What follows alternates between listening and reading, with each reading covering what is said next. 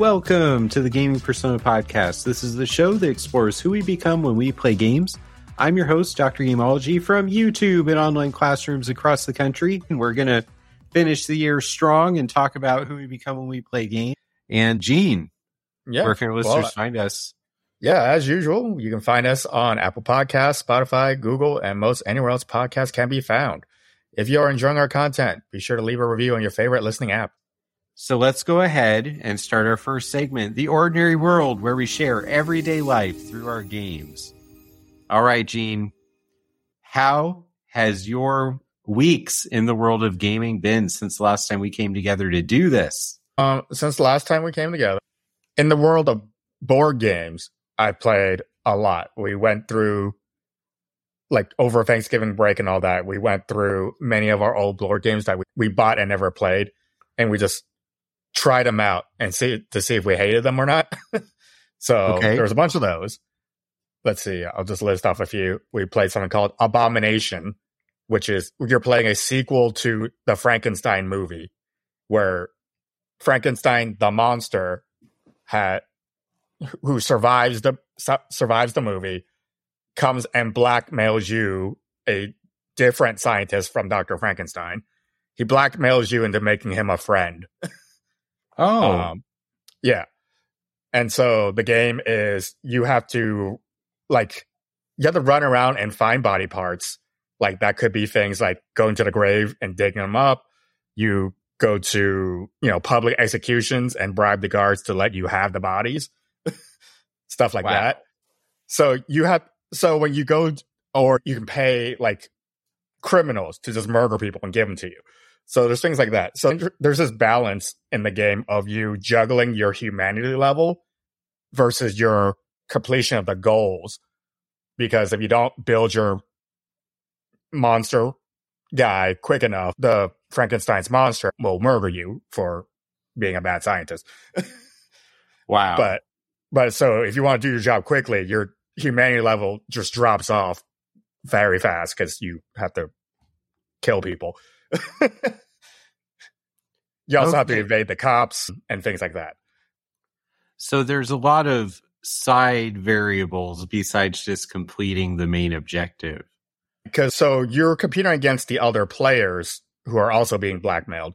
And so there's things like there's a concept of how good of a monster you want to build. You want to use crappy body parts like dog meat for flesh instead of human flesh. There's a lot of shortcuts into completing the creature, but then you will probably lose because if the other players build a better monster than you at the end, then Frankenstein's monster, it implies that he kills off the rest that do a bad job. The guy that wins is spared. For whatever reason, you just made me think of that competition where everyone builds their own robots and then they battle in an arena.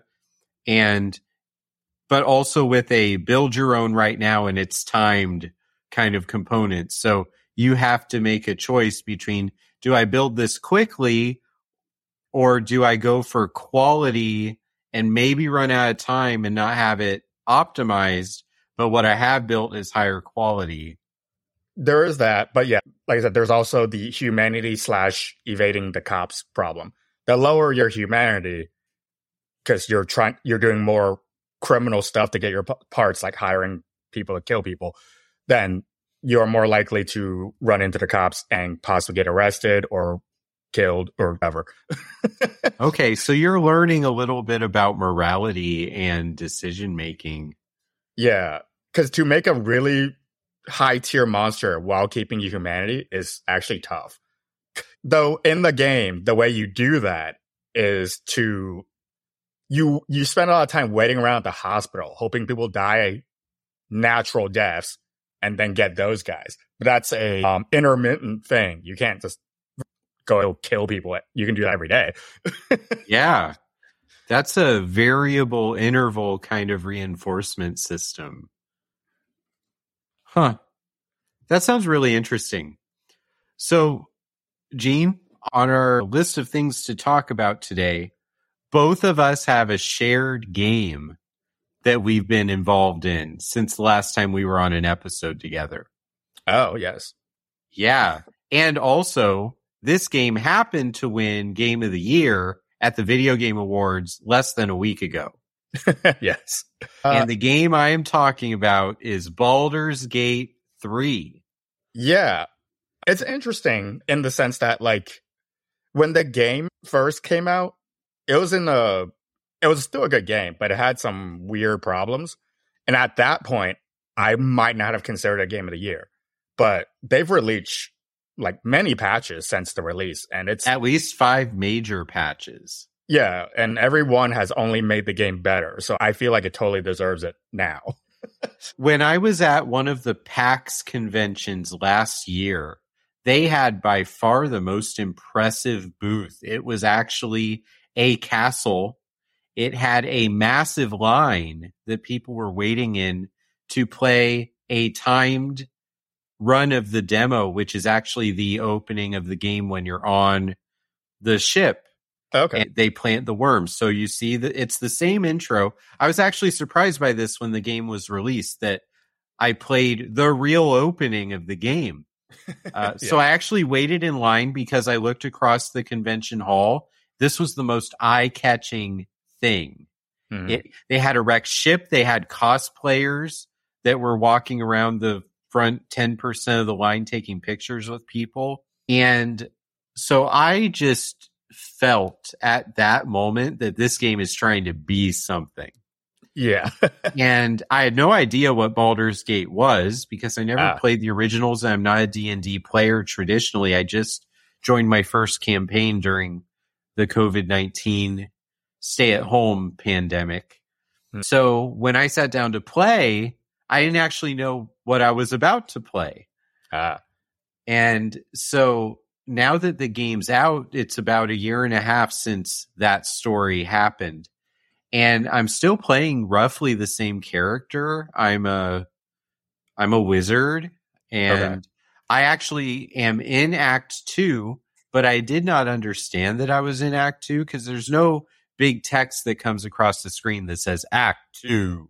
Yeah, there's just that one pop-up that says, if you go farther past this point, it's a big deal or something. Yeah, and I actually turned back and tried to find more things to do.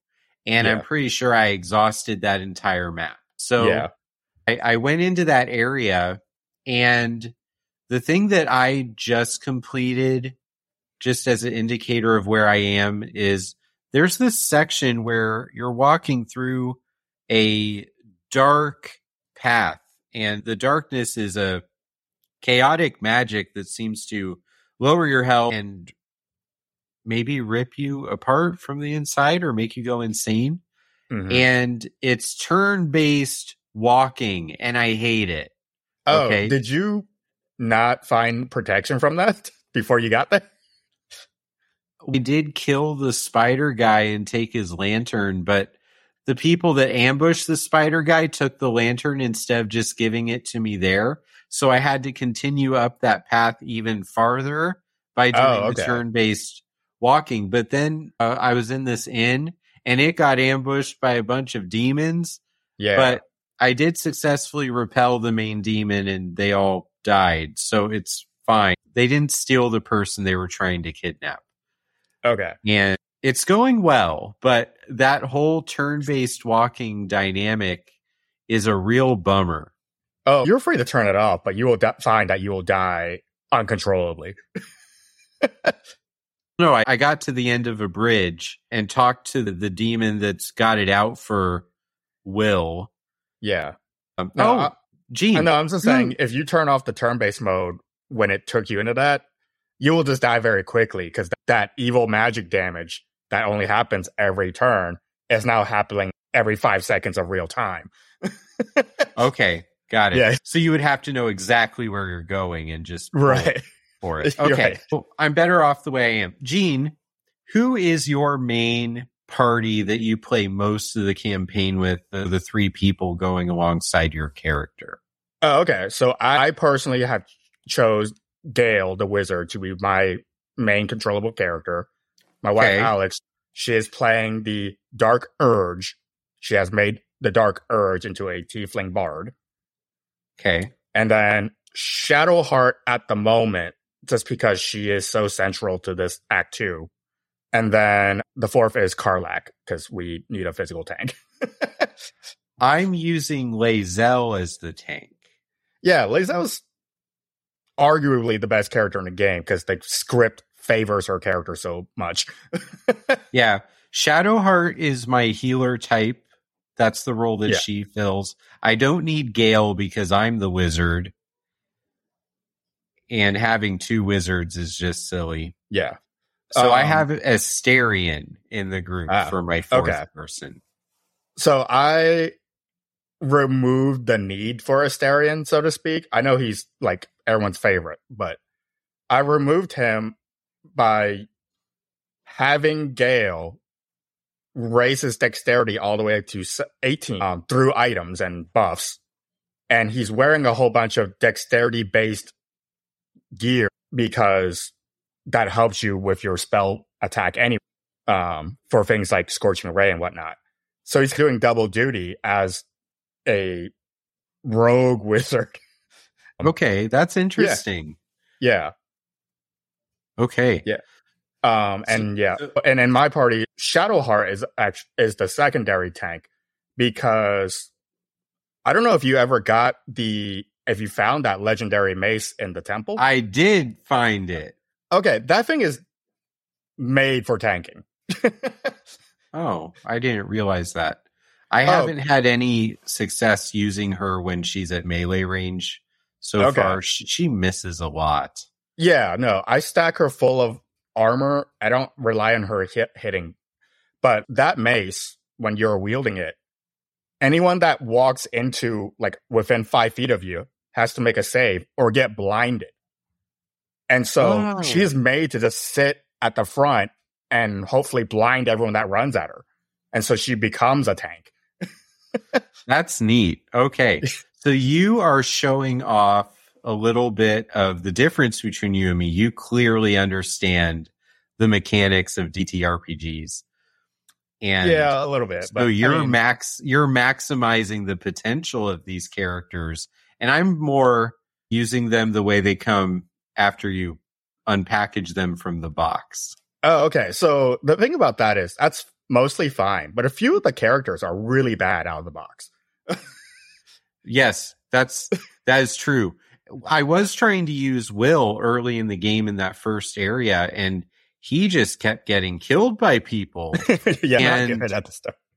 And I was just like, okay, you're just going to stay at camp, and I probably will never trust you to be in my party.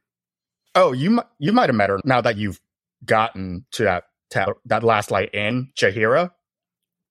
Chahira? I don't. The druid that runs the inn. Oh, basically. That's holding up the big shield, or the one that is like the one in charge? Like the one in charge, the one that I have met you her when you walk in. yeah, she didn't murder me. It went fine. So later on, she is a potential companion. Not really a spoiler, because she's actually a Baldur's Gate 2 character. She's a returning character. That's really cool. I love when video games do that.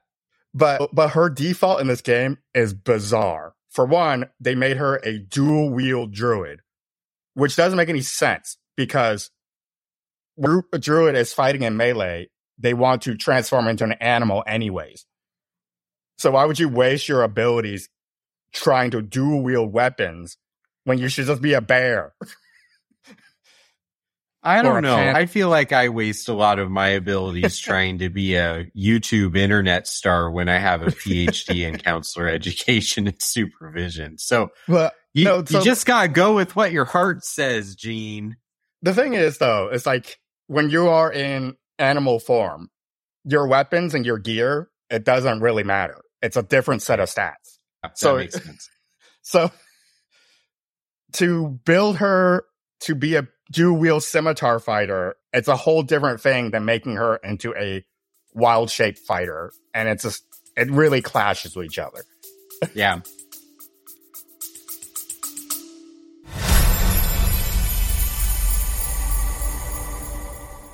Ever thought modern video games should be more interesting? At the Gaming Blender, we take randomized genres, mechanics, and make a new game every episode. I've added permadeath. We have a survival game of a hardcore simulation, which could be House Flipper, and with the permadeath of XCOM. Then that all has to be an action-adventure. Yes. Oh dear. Yes. And sometimes it doesn't quite work. And you have a construction off over the course of the narrative. A construction off. The way we can do this is that we ditch your idea entirely. Check out the Gaming Blender on all your favourite podcast platforms now.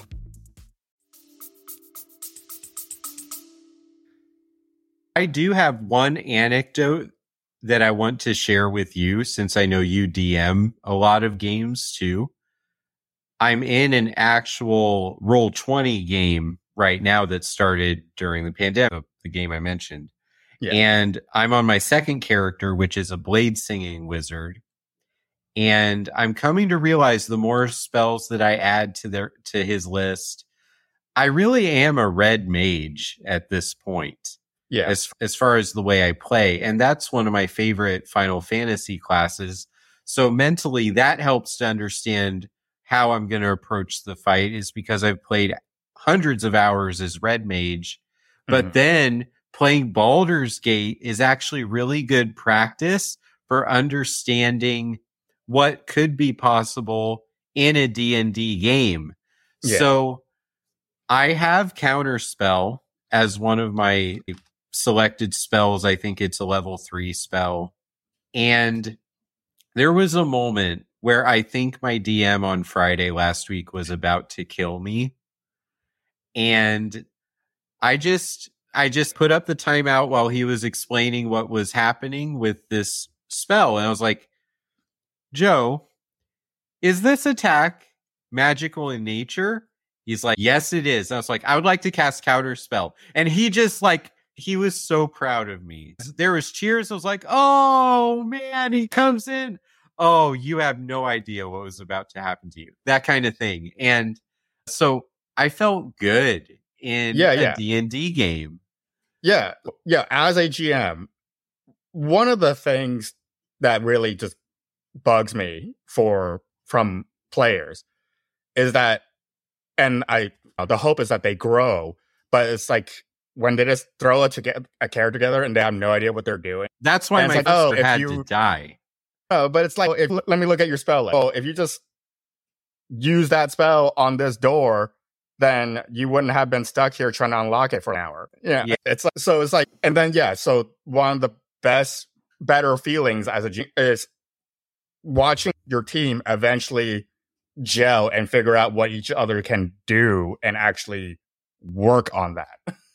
Yeah. I'd like to create a work parallel for that too. Is one of the things that's becoming more and more a part of my online instructor role is using more creative elements from the internet, especially as new AI apps come out. And I really look at the things that I've bookmarked in my Google Chrome browser, the apps that I have on my gaming PC versus my personal laptop versus my work laptop. These are all my abilities in my list. Yeah. And there are so many things that I do better and quicker now than I did when my teaching career started. And it's that same mentality that you're talking about that game masters have for their players in their games. It's like this thing that you're complaining about, work-wise, colleagues and things, it doesn't have to be this monstrous thing because you've done other things that are similar in the past that would solve this problem. All you have to do is sit down with some discipline and some creativity and do it. And that's what video games have taught me, to bring that to the table more often than not. And I think that's why things like this show exist. I wanted to have people to talk with like you and Jenny and our guests, and just encourage people to think about what you're capable of, like they're your ability list that you can call on when the situation merits it. Yeah. And so, and these games are all really ultimately about experimentation. I don't know if you knew about all the random death pits in Act 1, where if you cast Featherfall first, you can actually just be somewhere instead of dying. No, I did not know that.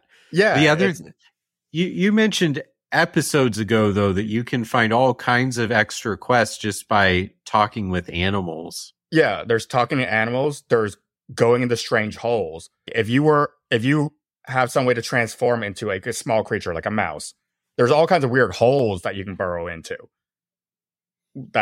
Wow. Yeah, there's all kinds of weirdness. And then, of course, there's a whole section of the game that most people won't touch on their first go because of alignment related issues. Like, I'm imagining you didn't slaughter everyone in Act 1. The innocents, I would say, technically. But yeah, you could slaughter innocents and go on the evil route and have different allies. No, I very much am playing as if I'm a hero who is trying not to be manipulated by people. Yeah, I'm doing a Geralt-ish run. Geralt, though, ends up being a lot of the player's projection, though. Yeah. Yeah. That is true. But yeah, I'm playing as a guy that just wants to... I'm playing Gale's storyline, and if you know he wants to not blow up.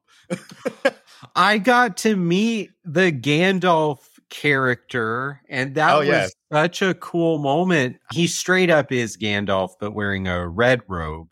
Yeah. And but also has the verbose way of delivering vocabulary that reminds me of what's the character from Final Fantasy 14? Oh man. Everything he says is verbose. Let's see. There's a couple ones.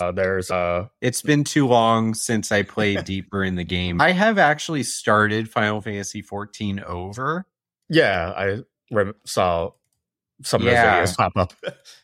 Yeah. The reason for that is that when I first started the game, my goal very much was to make it to Shadowbringers, which was the current expansion, so I could play some raids with people in the guild, AIE.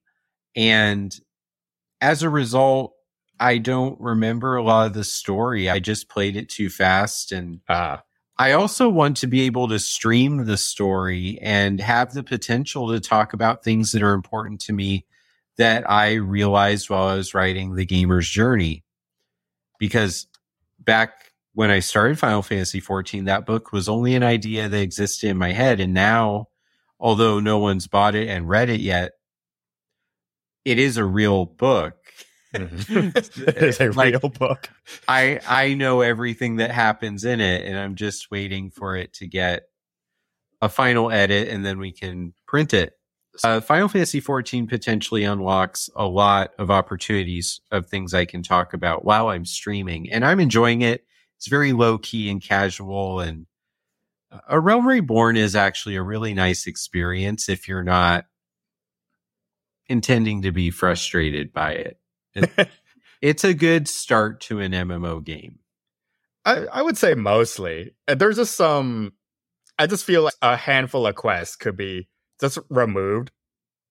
They have removed a lot of the content in the MSQ to streamline how the EXP flows from level 1 to 50.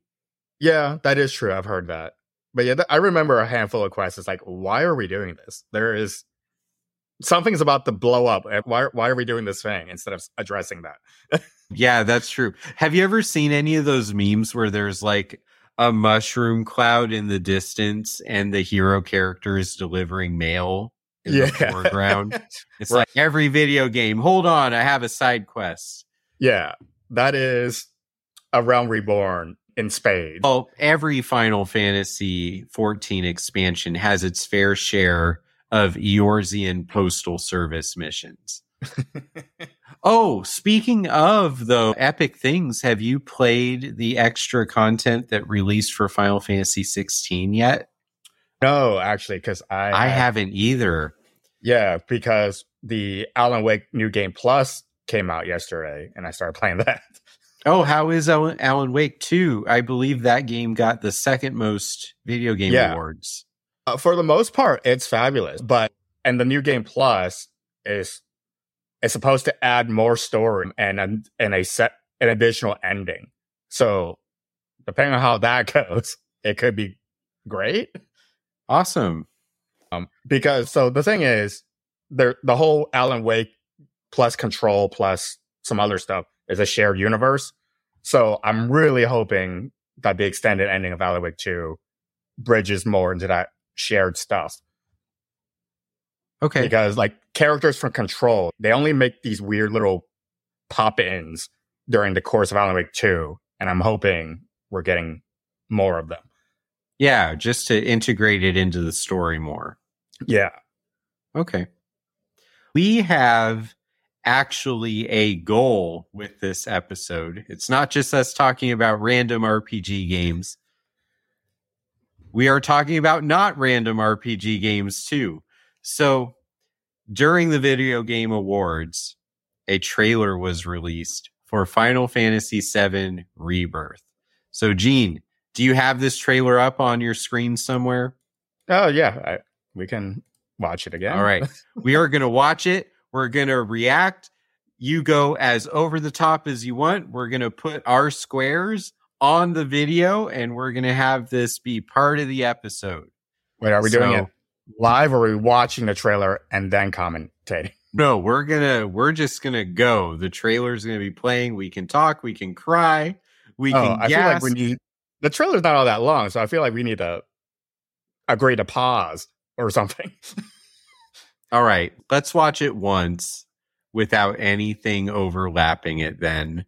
Okay. And then we can talk about it. Okay. All right. 3, 2, 1. All right.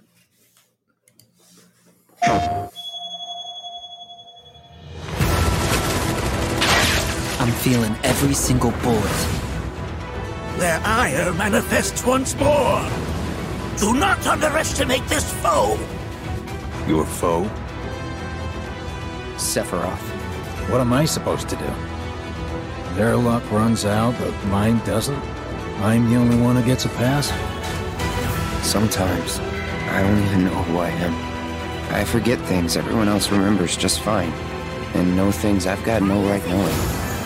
Cloud, it's okay. You saved me before. Now it's my turn.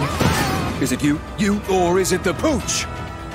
I'm just messing with you. That there is our man. When fate sets us a challenge, we must rise to meet it. Are you ready to rumble? Aerith, is there anything I can do for you? I want to help.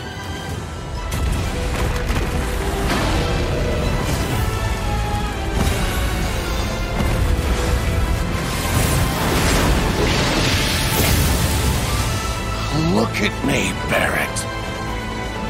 You think I want Marlene to see what her father's become? Promise not to tell? When she wakes up, a scary man is gonna kill her.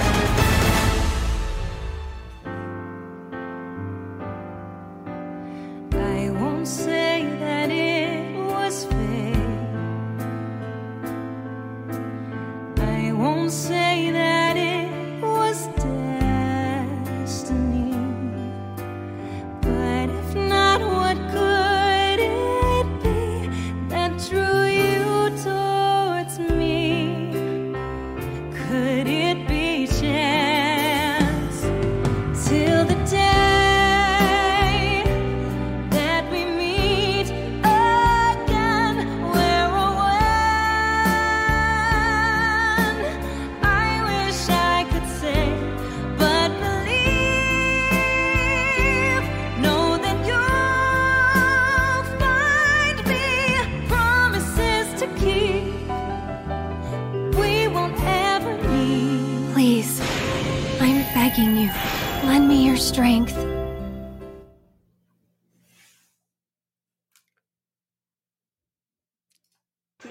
All right. Have you finished? Yep. Okay. All right. Okay. So let's just go and start it again, and just whenever we want to stop, like just start talking, and then we'll pause it. Okay. So let's just hit play again. 3, 2, 1. I'm going to have a stop like almost immediately. Sure. So let's pause it here. So Zach has these bullets coming at him from the ending of Crisis Core. Correct. And that scene is so important, not only to this franchise, but there's so many elements of the failed hero's journey that don't often get included in every story. But Final Fantasy VII has them because it was so ahead of its thinking when it created Cloud that it had Zack built into the story back in the 90s. And so he says that he feels every bullet. All right. Do you have any reaction to this scene? So the feels every bullet part, right? It seems to me that is not, he's saying that in a metaphysical sense. Yeah.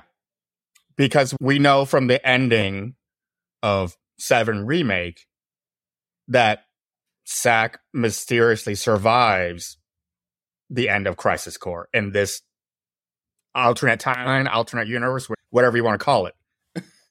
Yeah, so I'm thinking in this version, So I'm thinking in this version, he did not get shot a million times, but he somehow feels that he should have. Yeah, I don't think that actually is good for reality, though. I think that's there are many hints in this trailer that reality is messed up. Right. Yeah. In just a few more seconds, there is. Yeah, that would be another part. Play it now. Yeah. The Vincent stuff seems to be the same. Yeah. Okay. I paused on the Loveless flyer and the Wanted poster. So that Wanted poster shows only one member of Avalanche is alive in this timeline where Zack didn't die. So we have some very Doctor Who kinds of things going on here where the timeline seems, the live stream or the timeline seems to have a version of events that it needs. And the heroes defeating the Whisper monster in Remake and forcing time into a different direction, it seems like that different direction is spawning a multiverse of things that are probably going to collapse. Correct. So, yeah, and from what I'm taking from this is that because Zack is alive, Cloud did not awaken as a being to go assist on the bombing mission, and so the Avalanche crew just gets massacred. Yeah, I think that's very true. Also, in several of the scenes with Zack, you see the 4 heroes in ragdoll mode. So when Cloud was being dragged away by Zack to safety, he was dormant because of Mako poisoning. Right. But I don't think this is Mako poisoning. I think that they've become lifeless bodies because the timeline doesn't know what to do with them or something. That is one interpretation of it. I don't know how metaphysically. Yeah, I know I played the end of Crisis Core where somehow Cloud just osmosis absorbs Zack's ability to live. I don't know. Well, Cloud, no damage in that final battle. They never discover his body. And then, somehow he just absorbs his identity, his abilities, and his, not quite his personality, but some of it. But yeah, it's like, so without that weird mystical osmosis moment, I think Cloud just remains a coma person, whatever he is. But why would Aerith be a coma person? That is, so that might be have you seen Is it the brainwave generator fried her brain? No. Have you seen the newer Doctor Strange, the Multiverse of Madness? Yes. Where people are projecting their minds across into other worlds. Okay. So in VII Remake, Aerith is aware of the multiverse, or at least she implies it, because she's the one explaining, hey, if we do this, blah, blah, blah, things are going to be different. She did? So, yeah, she's the one that's, if we go over there and fight the Whisper Monster, we're going to change the world. Outside the door of light. Yeah, okay, she does say that. That's a really good callback. I'm thinking that this Aerith is a mind jumped version. And so in the other time that came over from the timeline where Zack is alive. Okay, you had told me 50 episodes ago in our show of the Gaming Persona that Sephiroth is also a multi-timeline being in Remake. Very clearly, he might even be a Sephiroth that's after he gets defeated in Advent Children. And he's just there to be humored while he watches all these events replay themselves. Right. Yeah, he's working on some scheme to make it so that he is never defeated. That's what every good villain is trying to do, right? Yeah. I think he's basically rigging the timeline to where no matter how many times they kill him, he just exists. Okay, let's hit play again. I'm at the 25-second mark, so let's hit on 3, 2, 1, go. Okay. Yeah, Biggs has this theory. Cloud saying, I know things I have no right knowing. So we see Titan, Phoenix, Bahamut. We got the Barrett storyline again, which is probably the part of the game I remember the least. All right. And then, this part is worth pausing to. Pause it. Yeah. So Marlene knows that the scary man is going to kill Aerith if she wakes up. So, yeah, Marlene, even in in Remake, has had this weird bond with Aerith. So I'm thinking somehow Aerith has explained to her what she's doing. I'm going to jump across time to help the world somehow. It might not even be literally a conversation they had. It might just be that her pure childlike innocence picks up on a feeling because Aerith is so connected to the life stream as the last remaining ancient. And that has to be meaningful the deeper we get in this story. It's really cool also to see the flashes of all the side characters and little quests in different areas that are in the original game, and just seeing those characters rendered in just such amazing graphics. Poor Cloud having to go one-on-one with that guy that looks ripped straight from Tekken. Yeah. I need his workout routine. But yeah, the interesting facet of this scene is that so Aerith, along the lines of the original story, Crisis Core and Original 7, she is waiting for Zack to come back. And for years. Yeah, for years, literally years, like 8 years roughly. Yeah. And the thing is, if she understands the timeline, which implies she does, she is willingly sacrificing that. Instead of waiting for Zack to come and talk to her, she's like, I'm leaving my body. I gotta go. Okay. Yeah.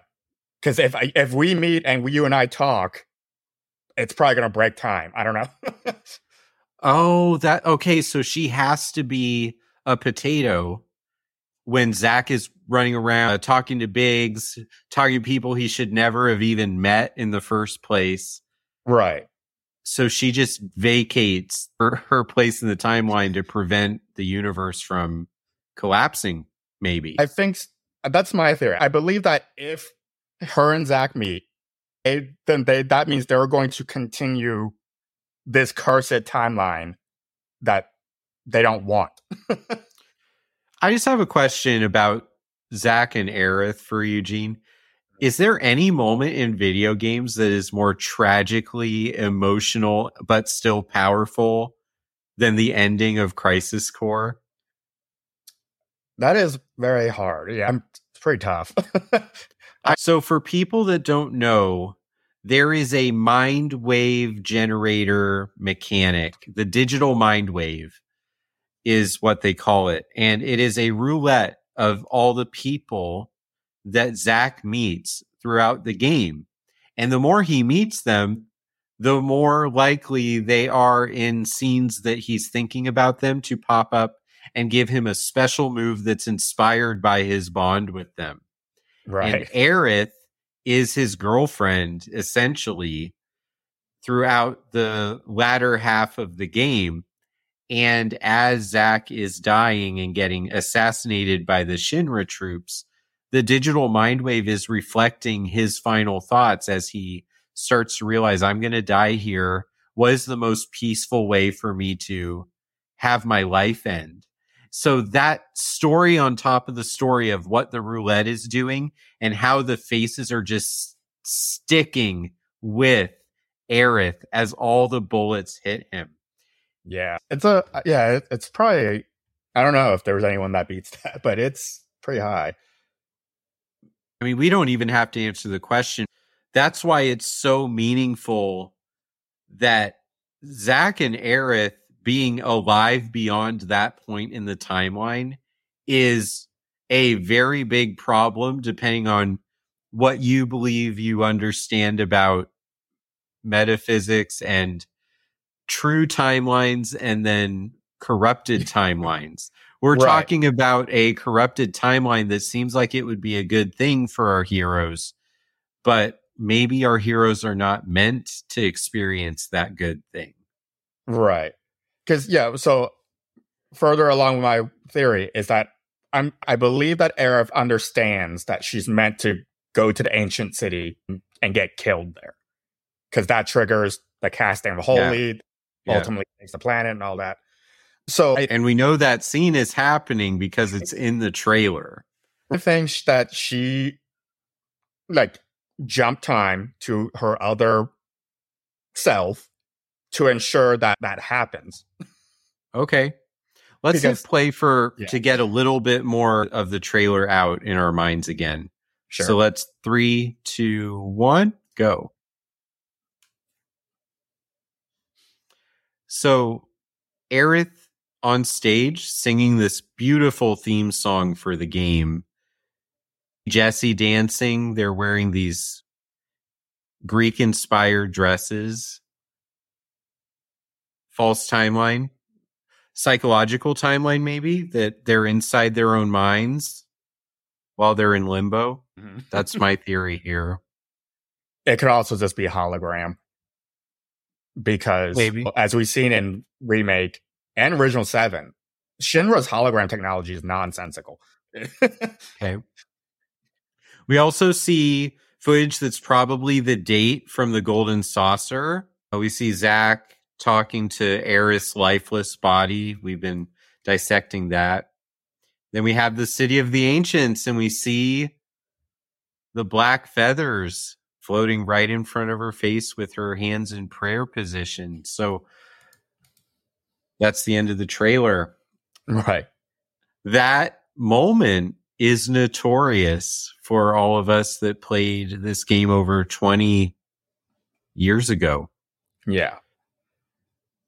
Yeah, like you were saying, I think it could be a mind thing, or it could just be a very elaborate hologram. I don't put it past Shinra to be able to hologram Jesse. I think Cloud's outfit is like I only wear this in my dreams. I've never had this outfit kind of outfit. Oh, no. So that, as far as I understand, not from this trailer, but from reading an article about the trailer, there is a opportunity in Gold Saucer to put on this show where Aerith is singing. Oh, so this is real. This is not a psychological fever dream. The aliveness of Jesse puts that into question. Yeah, exactly. It was pretty compelling that she blows up in, what was it, chapter 14 or 15? Right. Yeah. So either it's an elaborate hologram, because Shinra is capable of that, or this could be a fever dream. Or after the show, Cloud runs over to talk to her, and she's like, oh, it's a totally different person. And he like blurs their faces. It's a weird thing. I would love to believe, though, that Biggs, Wedge, and Jesse are all alive somehow. I think they are alive in the corrupted timeline. And I told you 50 episodes ago or whatever. I believe Sephiroth wants Cloud to accept the corrupted timeline and not the true timeline where go all the everything's hard. Yeah. Yeah. Life is hard and you have to earn victory there. It's the devil's what do they call it? It's where the devil offers you everything you want. It's too good to be true, and you basically they call this something in literature. I'm so upset at myself right now. Yeah, no, I know what you're talking about. Because all during Remake, Sephiroth is very encouraging of Cloud to do certain things. Like, take care of yourself. Run away from your struggles. You gotta live. Like, this is not the typical villainous speech where it's like, I'm gonna crush you. It's very... You know what, though? There is a mental health conversation about the current state of mental health versus some of the things that were done very well in the past that are not necessarily done as often now. I think that a lot of the mental health awareness message is actually self-care, take care of yourself, set boundaries. And those are good things. I don't want anyone to listen to the show and come out of it saying, Dr. Daniel Kaufman said boundaries and self-care are bad things. They're not.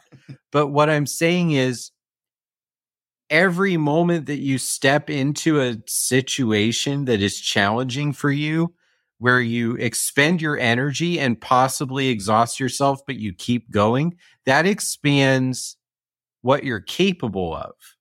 Right. And Sephiroth is offering Cloud a comfortable life, and the hero's journey is not comfortable. PTSD and getting treated for it and getting better and learning how to integrate your sense of self back into the life you have, that's not comfortable.